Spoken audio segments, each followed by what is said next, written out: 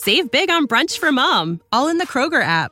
Get half gallons of delicious Kroger milk for $1.29 each. Then get flavorful Tyson natural boneless chicken breasts for $2.49 a pound, all with your card and a digital coupon.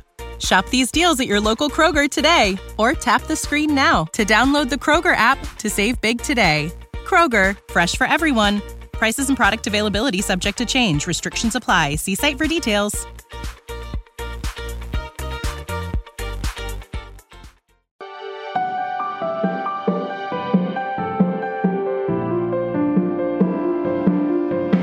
Hey everybody, welcome to Waking Up to Narcissism. This is episode number 19. I'm your host, Tony Overbay, host of the Virtual Couch podcast. I'm a licensed marriage and family therapist. And let's get right into today's episode. Continue to reach out, contact me. I would love to get your questions, your feedback, your examples. And just over the last week, I had a few more women reach out who want to be in the private Facebook group I have for women who are navigating the difficult narcissistic relationships in their lives. Again, whether it's a spouse, an adult child, a parent, a friend, there's so many different combinations that can really suck the life out of somebody, take the energy out of them. So the group is continuing to grow. It's pretty fascinating and amazing. And I also received a couple more emails this week from people that said, hey, I think I am the narcissist. I'm the one who has the narcissistic traits or tendencies. And man, how bold, how empowering is that as a first step to waking up to perhaps your own narcissism? And I've been very open about what a process that can be. And that the title of the podcast is truly Waking Up to Narcissism, waking up to my own narcissistic traits and tendencies. And for so many people, it's those narcissistic traits and tendencies in their relationships. So I want to, first of all, we're going to get to an interview today. And it is the first interview on Waking Up to Narcissism. I have so many more planned. But I was asked to be on a woman named Suzanne Falter's show, which is about self-care for the extremely busy woman. She is an author. She's written multiple books. As a matter of fact, she has a book called Self-Care for the Extremely Busy Woman. And it's a really good book. And her Facebook group, her private Facebook group, has around 55,000 people on it. So Suzanne does an amazing job. And her assistant had reached out to me to come on her podcast and talk about how to choose a therapist. And we traded some emails, and she found out more about my Waking Up to Narcissism podcast. And so then she had me also just talk a little bit about narcissism and emotional immaturity on her podcast. Then I had her come on my Virtual Couch podcast. And as we got talking about just talking to each other, and she and I talked more about narcissism, she opened up for, I think the first time openly, about a narcissistic relationship that she was in not too long ago.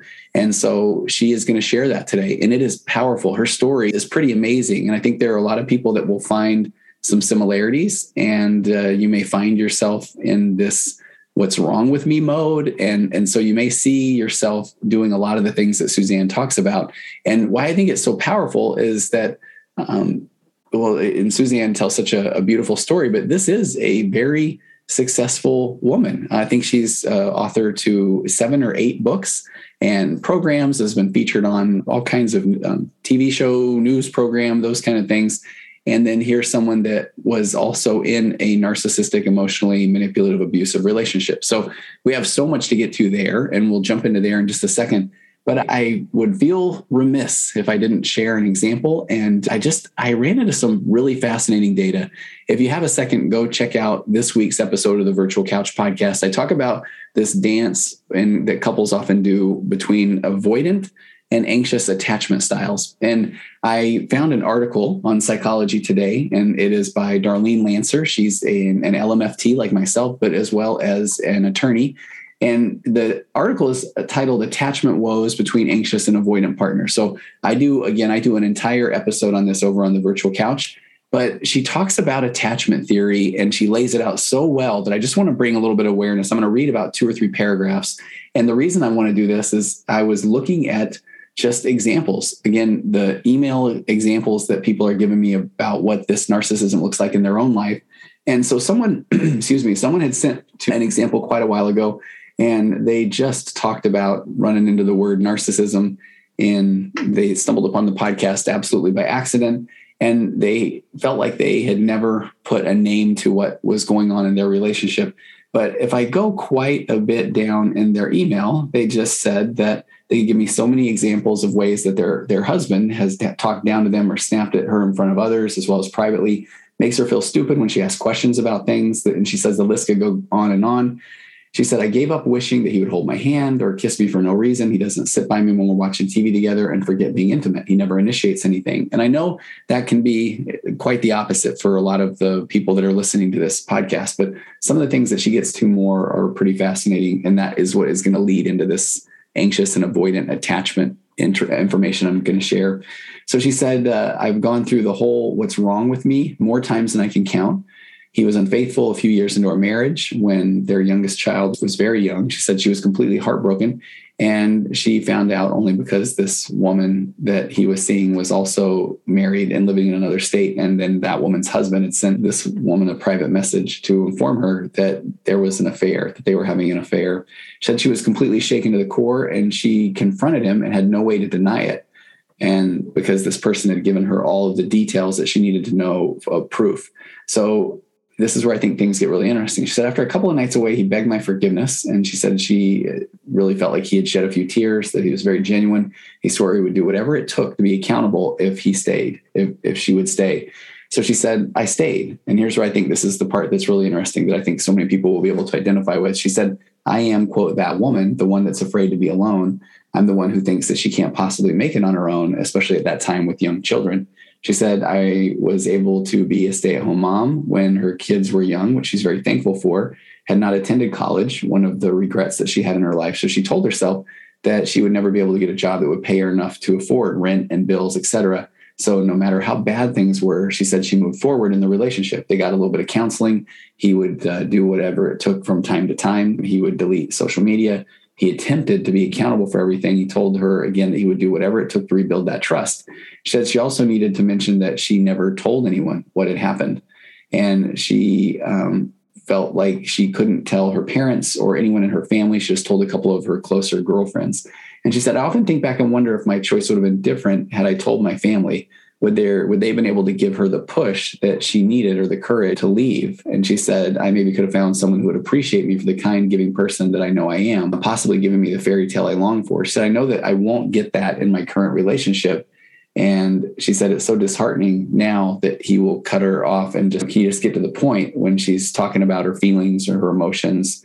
And they're back to this place of being ignored or not even told goodnight, not given a compliment for anything from how she looks to the meal she made for dinner. And so she goes on and just shares a lot of different examples of that. And it really breaks my heart. And one of the things that I get a lot are these examples of, I am that nice person. I'm the one who's afraid to be alone. And I've lost my sense of self or my identity.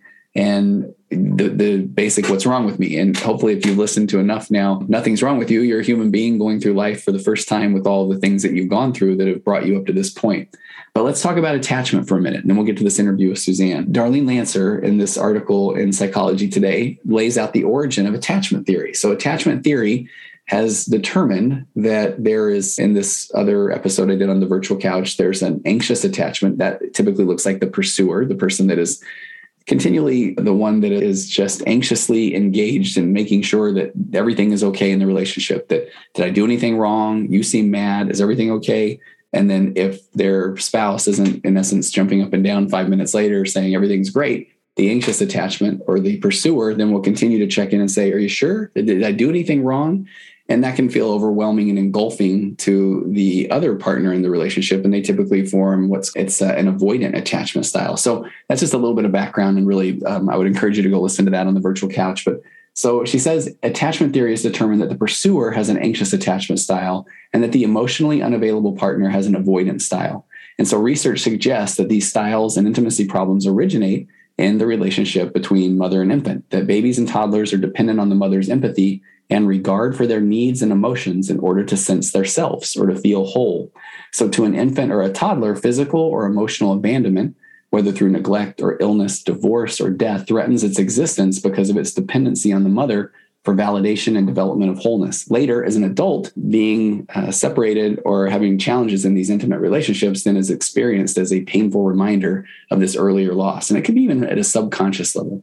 So she goes on to say that if the mother is ill or depressed or lacks wholeness and self-esteem, that there are no boundaries between her and her child. And so if I take a pause, and I can only imagine how maybe the listener is listening to this right now, Or are they listening to this saying, oh, that is probably what my husband went through. And then why then he seems emotionally codependent or needy? Or they may be thinking, oh my gosh, this is me. This is what I'm going through. Or they may have been thinking, okay, I am now that mother that if I lack wholeness and self-esteem, then I don't necessarily have clear boundaries between me and my child. And so if the answer is any of the above or all of the above, then that's okay. And just note that, because I'll kind of make sense of this here in just a second. But I think it's interesting. She goes on to say, rather than responding to her child, then she projects and she sees her child as only an extension of herself and an object to meet her own needs and feelings. She can't value her child as a separate self. So then the child's boundaries are violated and their autonomy, feelings, thoughts, or even their body can be disrespected.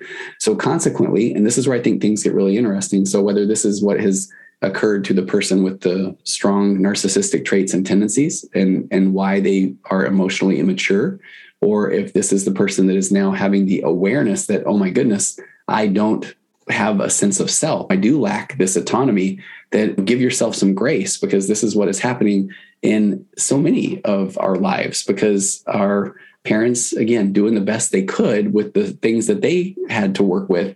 But we just need to accept the fact that we're all coming into these relationships and we may be a little bit emotionally needy or emotionally immature. But the fact that you're listening to this right now and wondering these things is the step to healing and on your way, your path to enlightenment. So I'll backtrack a tiny bit and then go there. So when if the child's boundaries are violated and their autonomy, feelings, thoughts, and or body are disrespected, so consequently, the child does not develop a healthy sense of self. Instead, he or she discovers that love and approval come with meeting the mother's needs, and they tune into the mother's responses and expectations. So this also leads to shame and codependency. So the child, and I think so many children, then learn to please or perform or rebel. But in either case, they gradually tune out their own thoughts and needs and feelings. There's the key. And this isn't, hey, let's blame everything on mom. Dad plays a big role in here too. Usually then after this initial time period that we're talking about with regard to this attachment styles, in comes dad, and there's his own version of attachment wounds. When you have, quote, dad issues, a lot of times that's then, okay, if I'm now trying to get my needs met and I want this external validation or approval of my dad, and then my dad is at work, he's busy, he's dealing with his own things, but we're not aware of that as a kid. Then whenever we have an interaction with our dad, we're trying to figure out, how do I get him to like me? How do I get him to approve? And so then we're trying to figure out, again, I don't even have a sense of self. So I'm going to try to do whatever I can to get my dad to say, hey, well done, good job. So back to that, then the child learns to please, perform, or rebel, but in any case, they gradually tune out their own thoughts, needs, and feelings. So later, intimacy may threaten the adult's sense of autonomy or identity, or they may feel invaded or engulfed or controlled or shamed or rejected. So a person, and this is what's interesting, a person may feel both abandoned if his or her feelings and needs are not being responded to, and at the same time engulfed by the needs of his or her partner. So in codependent relationships where there aren't two separate whole people coming together, true intimacy isn't possible because the fears of non-existence or dissolution are so strong. So if you want to learn more about that anxious and avoidant attachment style, and this wasn't meant to be an ad, but go over to the virtual couch and listen to that episode, because I go into what then one does when they recognize that they are in a codependent relationship where there are not two separate people coming together, not two differentiated autonomous people with their own strengths and abilities, but we're coming in there codependent and enmeshed. And again, I wanted to normalize that's just the way we come from the factory. So it's no wonder that we find ourselves in these relationships. And this is not some scientific theory I'm going to say next, but because I often call it nothing short of what is a crapshoot theory of, then I find myself married to someone because I was young and immature and I was looking for getting these needs met. And this person seemed to be someone that would meet these needs. This was someone that was giving me external validation, whether it was through the love bombing or whatever that looks like. And then as you grow in your relationship and you start to have your own really distinct thoughts, opinions, and emotions, that's where the separation starts to occur. And then that's where the emotional maturity is absolutely necessary, because if the other person feels criticized or invalidated, and now they are going to break you down, now we definitely don't have a relationship or a healthy relationship. And then so many people find themselves now in this trauma bond of years, if not decades, of just doing this dance of the anxious and avoidant attachment, this dance of losing oneself, but in hopes that they will be able to be the buffer or make the other person happy so that they can get back to, this healthier version of the relationship they always dreamed of or that they felt like was there early on in their marriage. So there's a lot of things to process there, but I really want to get to the interview today with Suzanne Falter. I'll have the links to her website in the show notes. I highly recommend going and visiting Suzanne's work, and then you can check out her podcast as well, or you can listen to her interview that I did with her about self-care. And she has a beautiful story about a daughter named Teal that sounds like an amazing human being who tragically died young of some complications with, I believe it was epilepsy. And we talk a little bit about that too, but there's a beautiful story in Suzanne's interview over on the virtual couch about her daughter Teal. So let's get to the inaugural interview on Waking Up to Narcissism with my guest, Suzanne Falter.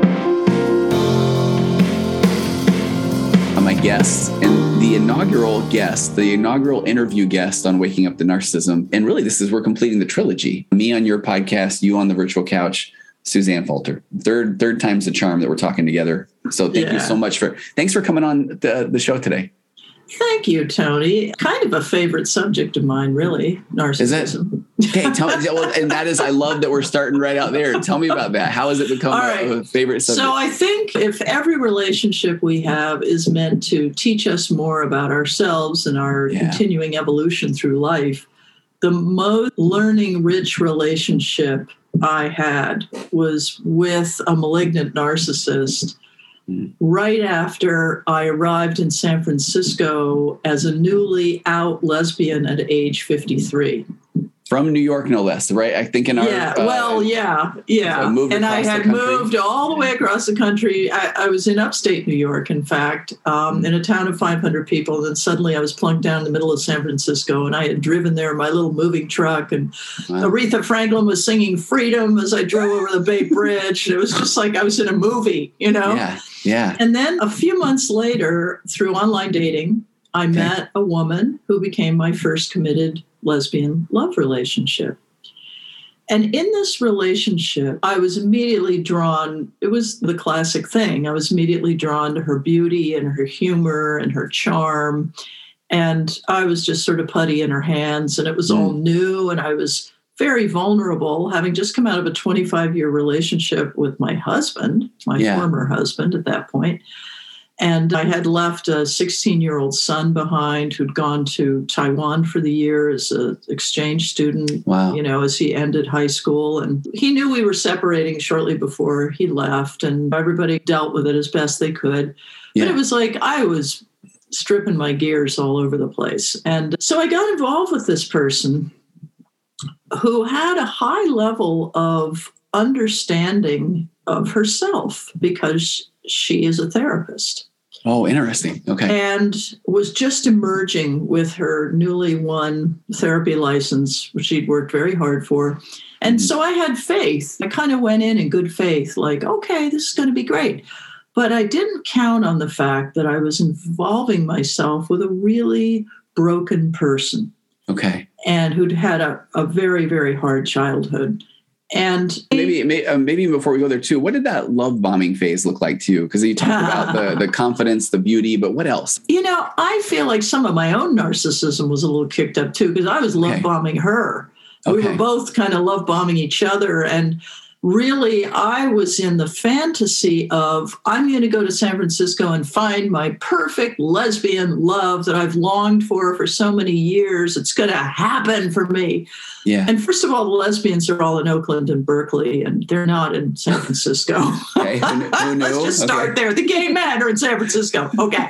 So aside from that, I was going to still find my perfect lesbian love in San Francisco.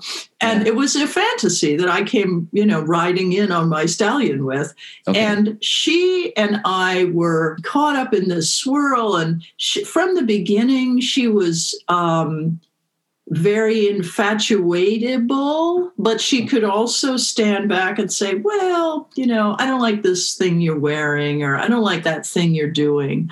I mean, she could really get into this space of being hypercritical. And what was that very like interesting. Well, right. Okay. So my mother had been a narcissist. Okay. And she had died she was still alive at that point, but she died a year after I came to San Francisco. And she was just a really, beautiful, charming, gracious, the same picture, and funny. And both these women were funny, my mother and my lover.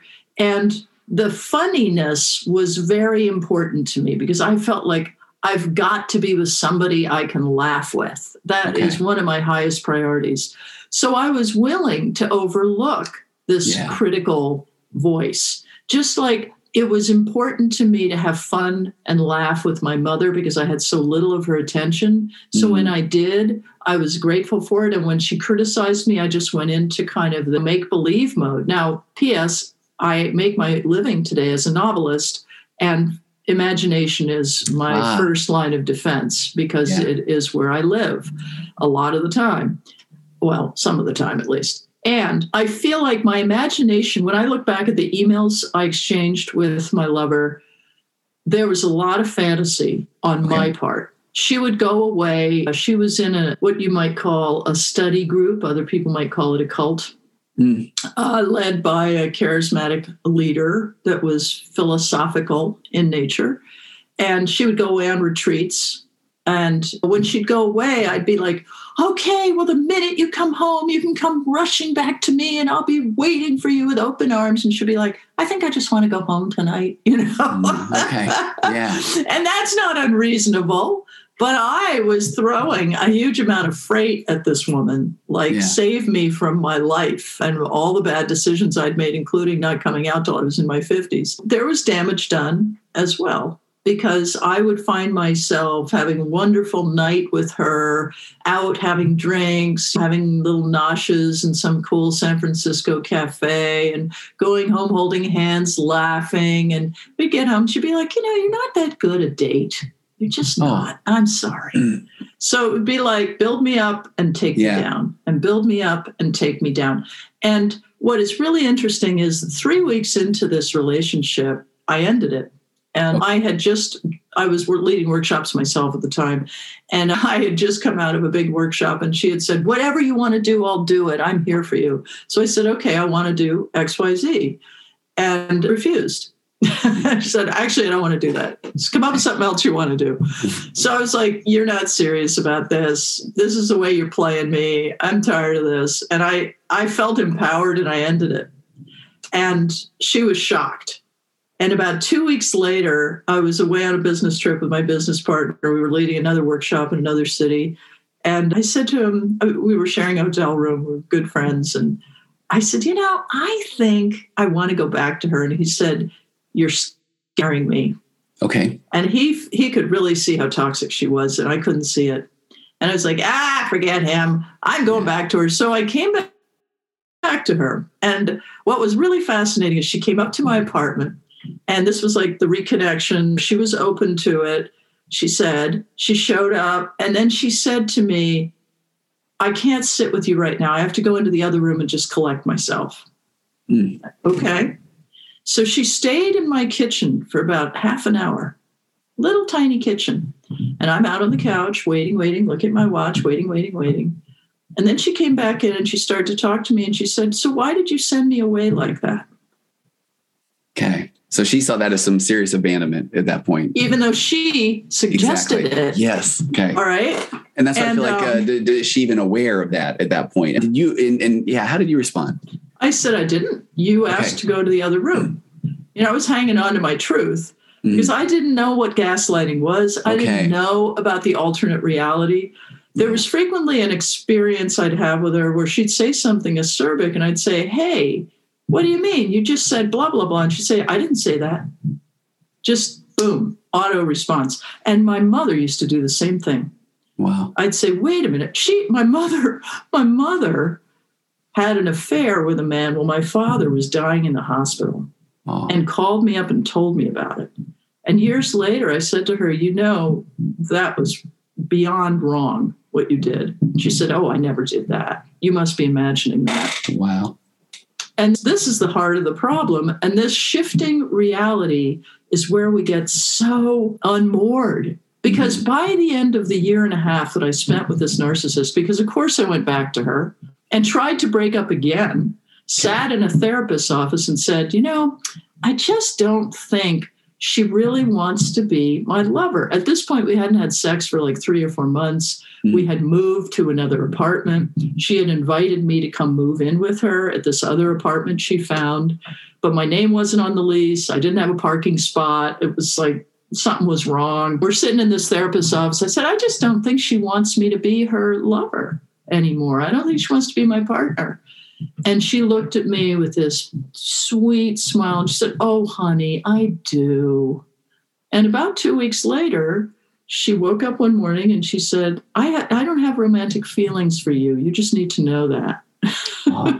So I feel like I want to run down the checklist of things and see if that was your experience. So in that one, I often see that it's I do have those romantic feelings until I don't. And you are counting on that. They're consistent. Yeah, exactly. And I was going to say, there's a concept, I don't know if you've heard of object constancy, but where an emotionally mature person can hold both good and bad feelings or emotions for a person. And so with the narcissist or the emotionally immature, when they feel criticized or any form of negativity, then it is, you are calling me a horrible person. So now I'm going to burn the village down behind me. And so they can't maintain that there's good and bad. So at that point, you are all bad until you make them feel good again. Did you ever have that kind of experience? This was different because this was, I don't want to be your romantic partner. But you can stay and be my roommate. Okay. And by then I began to understand that we had moved into this apartment so I could help her pay for it. There we go. So now we're getting to what's the angle side of it. Yeah, that was the angle. Okay. And the angle was she'll be my, and what's really funny is right after I got rid of my lease on my apartment, and apartments in San Francisco at this time were very hard to find. Maybe they still are. I don't know. But I got rid of that lease and I came home literally from that meeting. She said, I'm having doubts. Wow. After you got rid of the apartment. And the final coup de grace in all of this was the day that we broke up. She said, I've actually never been in love with you, or as one of my friends put it, slamming the door on my back on the way out. Yeah. And do you feel like that there's a belief there that, again, it's that all or nothing thinking, that black or white thinking, so that if you are no longer in a relationship, then she never wanted you to begin with? That is the... Well, she wanted me to be her roommate, and she was very disappointed that I wouldn't stay and just be her roommate, which says to me what she really wanted was another person to control.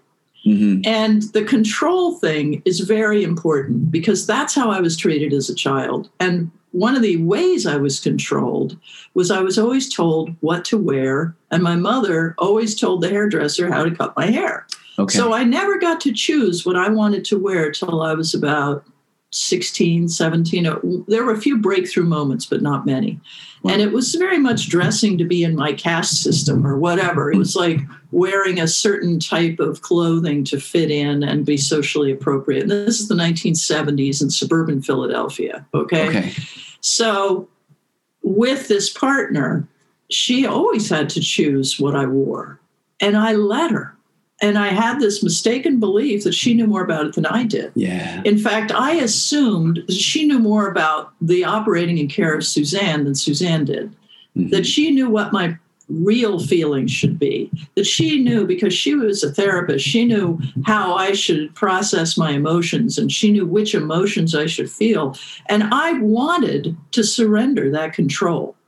I wanted to, because I had been trained to by my mother. I was really into letting my mother control my life until I wasn't. And then, of course, I had to have a big rebellion period. So was that feeling of, do you feel like that was the external validation that you were looking for? Yeah. And particularly now what I see 10 years later is that I was really shaky and vulnerable after leaving my former identity as a married straight woman living in a small town in northern New York. Okay. And I didn't know what my new identity was. So someone please help me. Suzanne, I didn't believe I could trust it. Right. No, that's so well said. Because I feel like when I'm helping people out of those narcissistic relationships, they have absolutely lost their sense of self. They've stopped relying on their gut or who they want to be or feel because someone has told them, oh, I wouldn't do that. or I don't think that's really you. And so man, what breaks my heart then is, and you said it so well, is so then somebody is finally saying, I need to figure who I am out. And you're handing the keys of that over to somebody that isn't looking with curiosity or with your best interest in mind, but how that affects them. And exactly. So that's a really key thing. And the day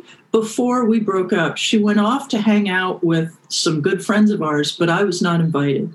Okay. And that was very much like, I just have to go alone. And I was like, okay, wanting to be a good partner, people pleasing, sure, that's fine. But I remembered sitting there in the living room, just feeling I am emotionally jammed.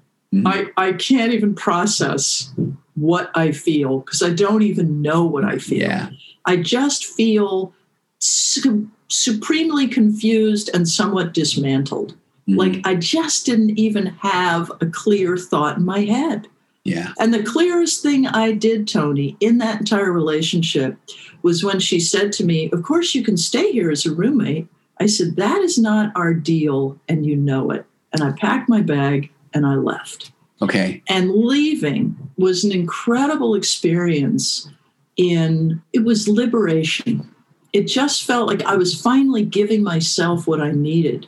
And I'm very clear that I sacrificed myself. That was my choice. Okay. I chose to go back to her after 3 weeks. I could have walked away and been done with all that, never had all that punishment.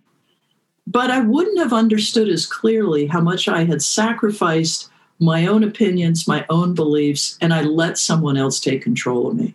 I saw how capable I was of doing that. So I went and found another relationship a few years later. In the interim, my daughter had suddenly died. And her sudden death activated something in me that was so deep. It was like my true ability to heal, my true ability to stand up and be the bigger person, my mature self emerged. Yeah. And I took myself in hand and said, you're going to rebuild this whole thing and do it by yourself. I would say, but it's up to you, right? You are in charge of that. Yeah. So I got to have 2 years of just putting myself back together and grieving my daughter's death and trying to learn from her example because she was an amazing person. I talked about it in your other show. Oh, and I got the chills right now. If anyone hasn't listened to that episode, it's beautiful. There are so many things that we talked about with Teal that I've thought about since the interview, and the reception on that episode has been phenomenal. I really appreciated that a lot. And I love what you're saying about, if I can go on a tiny little jog here, but I did an episode a while ago where I talked about narcissistic personality disorders is actually a relatively small percent of the population, but we all have these narcissistic traits and tendencies because as kids, we don't have a sense of self or identity. So we are looking for that external validation. And so we are basing who we are, our worth off of people like our parents or our relationships until we find ourselves. And so when you're in a relationship with someone that doesn't have their own sense of self, now they're looking for that external validation and they don't feel good. So they want you to make them feel good, but they don't even know who they are or what they feel like. So then there's so many variables there that it's inevitably going to be wrong. And now when you don't make them feel better about themselves, now they can even get angry with you because, and that's where I feel like I call it the pathologically kind person that would have been you in that scenario. Yes. You're determined to figure that out because you're a nice person and I can, right? Do you feel that? And way? I believe I can figure it out. Exactly. I always had the belief that I could make this work. In fact, just before we broke up, I had the thought she was resistant at first, but this is working. And it was denial. Yet again, my good friend, denial. After I got out of that relationship, the first thing I did was get into a recovery group for people with love addiction. Wow. What was that? Okay. What was that? Because like? I felt I had been deeply addicted to her. And I heard all these other women in the group. I went to a women's only group and there were all these other women talking about love addiction and how addicted they'd been. Some people are addicted to romance novels or picking up men in bars or sexual exploits. This was people addicted to other people. And I honestly think the reason that I walked out of that therapist's office after saying, I don't think she wants to be my partner, and I let her convince me she did, just a few weeks before she told me she'd never been in love with me. The reason I did that was because I literally couldn't envision life without her. Yeah. I mean, that is addictive thinking that I just, no matter how bad it was, no matter all the degradation I suffered, all the insults, all the humiliation, giving up an apartment, I had no place to live when I broke up with her. I had to drive around till I figured out what the hell I was doing, But that love addiction piece, that I'm so grateful that you brought that up. And I hadn't really thought about the 12-step for love addiction or that kind of, because that trauma bond, there's some good data around now that people are craving that same dopamine release that they get from whatever the other unhealthy coping mechanism is, whether it's drugs, alcohol, shopping, that sort of thing. So when you didn't have it, did it almost feel like a withdrawal, and that I need to figure out a way to get that love or that? That's such a great question, because of course that is what happens with chemical dependencies. Yeah. I think, it was so right to leave her this time. And of course, I'd tried twice before. Okay. But at this point, it was so clear to me after the drama of giving up my home, and my home was important to me. And that little apartment, I had picked it out and I had loved it. And it had been like my place where I'm going to really build my future. And I just gave it up without even thinking about it. And I guess maybe I was a little chemically addicted to her. She would call me and want to hash out this and that. And of course, there was some, you left a ring on the furniture, you did this, when are you coming to get your stuff? There's the negative kind of sorting out of the pieces. But the last time I went over to that apartment and got the last of my stuff out of there, she had left me a very sweet note and said, I really hope I see you in the afterlife, which I'm sure we will, because I think we were really, our souls were connected in some way. Yeah. And then my daughter died, and she was able to participate in that and be a good person in the background on that. Yeah. But I think I had to stop having contact with her after Teal's memorial, which was a few months after we broke up. She called me up one day and she said, I'm confused. I don't know if I'm supposed to talk to you or not. And I said, I will let you know if and when I'm ready to speak to you again. And I really knew from going into my 12-step recovery that I was never going to be ready to speak to her again. Yeah, I really needed to have no contact. But she was actually a dangerous person for me. Yes. And when I went into those meetings again and again and again, I began to really get myself back. And also just in the process of grieving and going through all of the pieces around losing a child, I slowly began to reclaim myself over about a 2-year period, during which time it was really clear to me that I had attracted a number of narcissists in my life. And one by one, I had released all of them, and I released her. But I'll tell you, you're supposed to experience all these emotions after you lose a child, including anger at God, or anger at the person driving the car who hit your child, or whatever. Yeah, yeah. My anger was at her. I was so angry at her. All of the anger that had never been expressed in the relationship came like barreling out of me. And I could have done her physical harm if I had really allowed myself to go down that room. I just hated this person. What was and Suzanne, I'm so sorry that you even had to go through that. And what do you feel was at the bottom of that anger? Was it that you had spent so much emotional energy or calories on her, or was it she was just the vehicle that I could point that anger toward, or what do you feel like that was? Well, I think the loss of Teal was a huge recalibration of my entire emotional self. And I had a lot of stored up anger towards this person. Okay. So that was about releasing that anger. Okay. Yeah. And it was also like, I never felt mad at God that Teal died. I felt like this was Teal's time. And she died very suddenly. She died from a medically unexplainable cardiac arrest. She wanted to be a healer. She was about to begin studying her healing the day after her death. I mean, I don't know. I feel like her death was an important healing experience for me, as much as a crisis. And what I was healing from was the end of my marriage, the loss of my old identity, the gaining of a new identity, which at 52 can be traumatic, even though it's joyful as well. And this relation, it's like all of it I had to heal from. And because this person had mistreated me and controlled me, of course, my anger was directed at her. but it could have been anger at the flow of life. No, and I appreciate it. I think we talked on either yours or my episode before of the Bessel van der Kolk's The Body Keeps the Score. Right. Great book. And I do feel like that's one of those fascinating examples of your body is eventually going to be able to get it to express itself, or whether it's going to now cause you to have some chronic pain, or it's going to have you yell at an ex. It's going to get out there some way. Yeah. So what is how long did she try to get you back into that with those questions, or I just have a question, or the ring on the furniture? That went on a bit. I mean, I don't really remember how many times we talked. Yeah. But what was interesting is that after I cut it off, I really didn't hear anything from her for probably 7 years. Wow. And then I got an email that was ostensibly an apology. Uh-huh.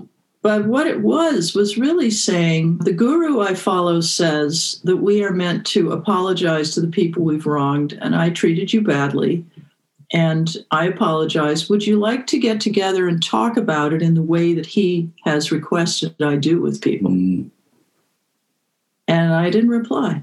And I hit delete, and I hit block. Well, I was holding my breath on there. My wife is like this incredible woman who's very wise, who I met in 2014 after my 2 years of not needing to punish myself further with dysfunctional people.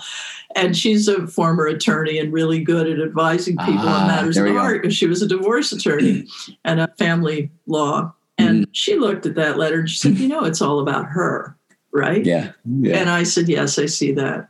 But what was interesting is I sat with that for 2 days, just feeling how using it as a measurement on where am I with my addiction recovery. Like I really wanted to sit with it and really, instead of just immediately delete block, I wanted to just sit with it and see, okay, like how addicted am I now to this person after 7 years? And I was just able to really observe this dispassionately, and I don't care about it. That's the bottom line.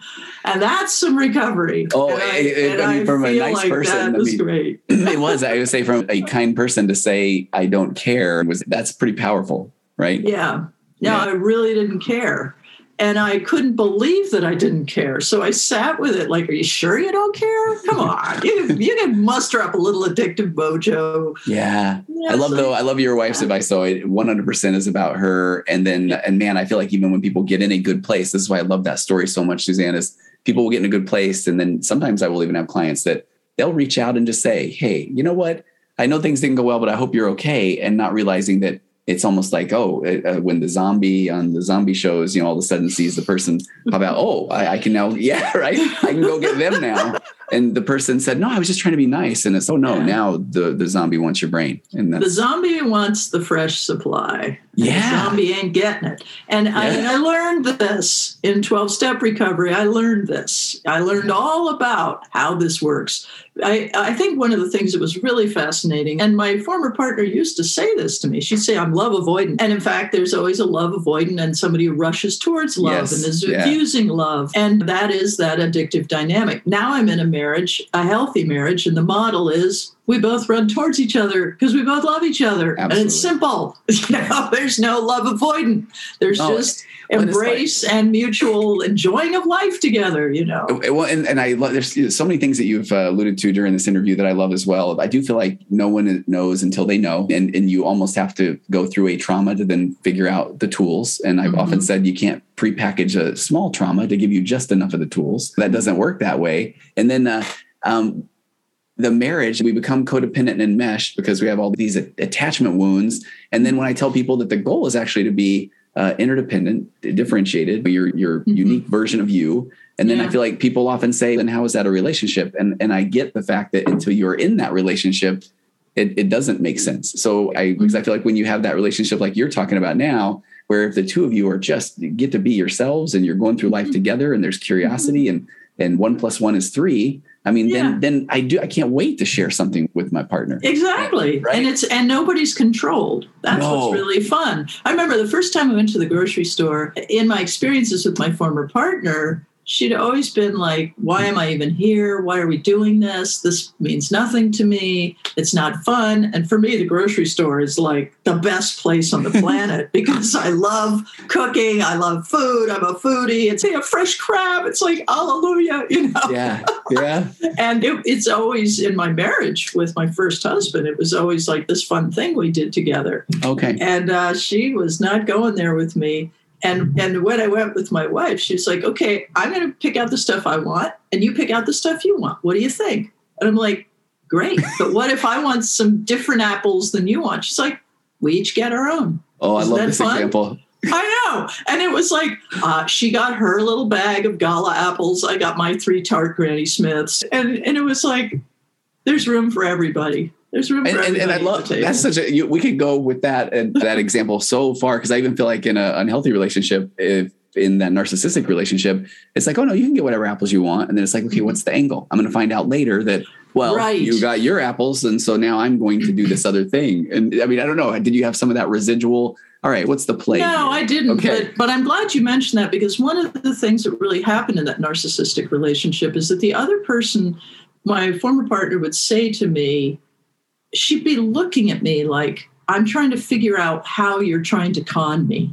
Oh, You wow. would often think I was trying to pull an angle on her. Yes. And and there's something else I really need to share here about the healing of this whole experience. So I had that relationship. And after we split up and Teal died, split up in May, Teal died. Not long after that, I moved in with a housemate who had some narcissistic tendencies. Okay. And she was a much easier person to get along with. And we actually were pretty good friends. And she helped me with my grief and such. But there were moments of real narcissistic control. I couldn't park. I was like, I didn't, there were always parking issues for some reason. Or she would go into my little shelf and redo the order of my food, that kind of stuff. It was weird. Yeah. So there was some stuff going on there. And I went away to Paris for 2 months after about a year and a half after Teal's death. And I wanted to do a reset by going to another country. And during that time, I shared another apartment with a much more serious narcissist. So this is 3 narcissists in a row. And I felt like the universe was like, Suzanne, you didn't quite get it on the first one. We gave it to you on the second one. You're still not there yet. You've got to get deep immersion here. And this woman was nuts. Really? And, she was charging me for the use of the salt and pepper by about the second week. But because we were just housemates and I was paying her to live there and I was out the door a lot and sort of staying out of her crosshairs, she couldn't really inflict too much pain on me. But there was a coming together at one point where I took her out to dinner to thank her for being a generous host and made nice. But then there came the day where she just had to throw me out because she just couldn't stand to have me there anymore. And what was really funny is I had figured out she was about to do this and I'd already arranged another place to go. And I was about to tell her I'm moving out. So it was all okay. But because I walked away from that relationship and then I went home not long after that and arranged to leave that place and move in with a good friend who was a great person to live with, I walked away from the narcissists who kept showing up in my life. I told the universe, I'm done with this. Wow. I moved out of the apartment in Paris. I moved out of the first home I'd gone into after Teal's death. And I just ended that. When I told the first housemate I was leaving, it was rough. She was not happy. She was very angry. She took it personally. She thought it was all about her. When in fact, my good friend Linda had offered me the chance to stay in her house for free.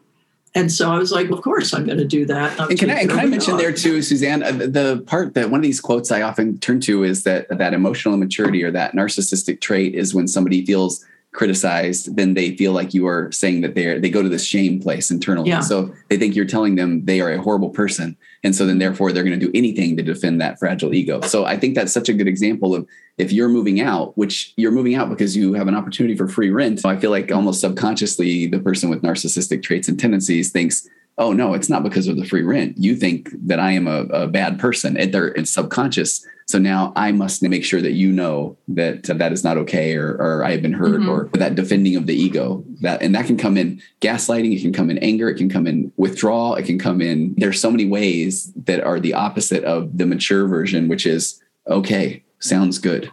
Glad we got to live together. Exactly, right? Exactly, yeah. Which is the emotionally mature way to show up. Mm-hmm. Yeah, but I cut you off. That you were starting to talk about when leaving that. That she was really angry and took it personally and really made it about her, because it was a little bit about her, but it was mostly about moving in with my other friend and moving deeper into the countryside. Mm-hmm. And at that stage of my grief, that's what I needed to do. And I was in a small city. And I moved to really deep wine country, just a small town of 12,000 people. There was very little there. And that's what I needed. And what was great is each time I chose what I needed, I was getting out of the salt and pepper apartment in Paris because I really needed to live somewhere else. And both times it was like I just followed the breadcrumbs. It was like the universe showed me where to go. And with the apartment in Paris, you might be like, whoa, what's she going to do now? Yes. Got on Craigslist, and in 10 minutes, I had found this great room in an apartment belonging to a cabaret singer. And I had been a cabaret singer in New York. And we were like these two cabaret singers who were hanging out together. It was so much fun. She was a great housemate.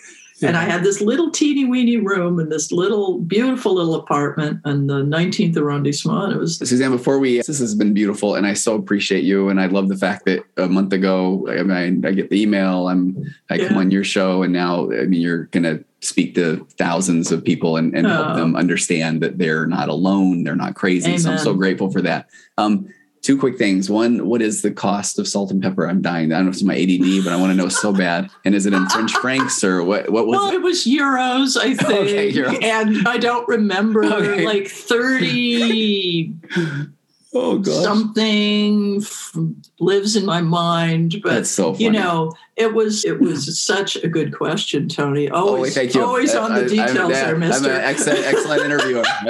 That's I'm sure I'll win whatever the interview award is for this one. I'm telling you, Suzanne, it's going to be all I can do not to put that into the title of this episode, by the way. Cost of salt and pepper in France, aka exploring a narcissistic relationship. We are all people who are doing the best we can. And sometimes our paths just smack us upside the head so dramatically, like being left with scars or being given, losing your child, or being given, a horrible personality disorder in which you're cleaved in half. Mm.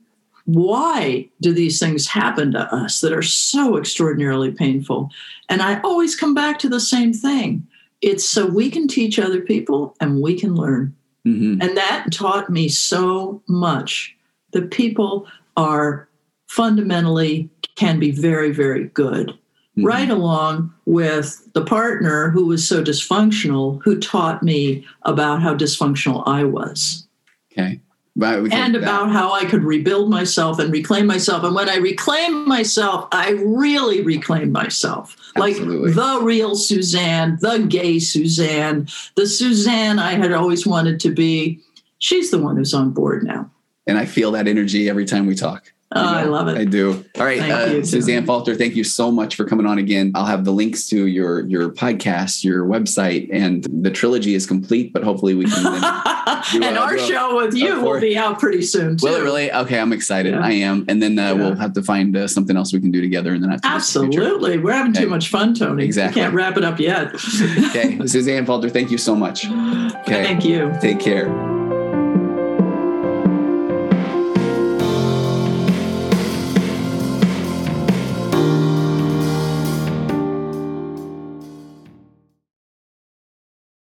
Save big on brunch for mom, all in the Kroger app.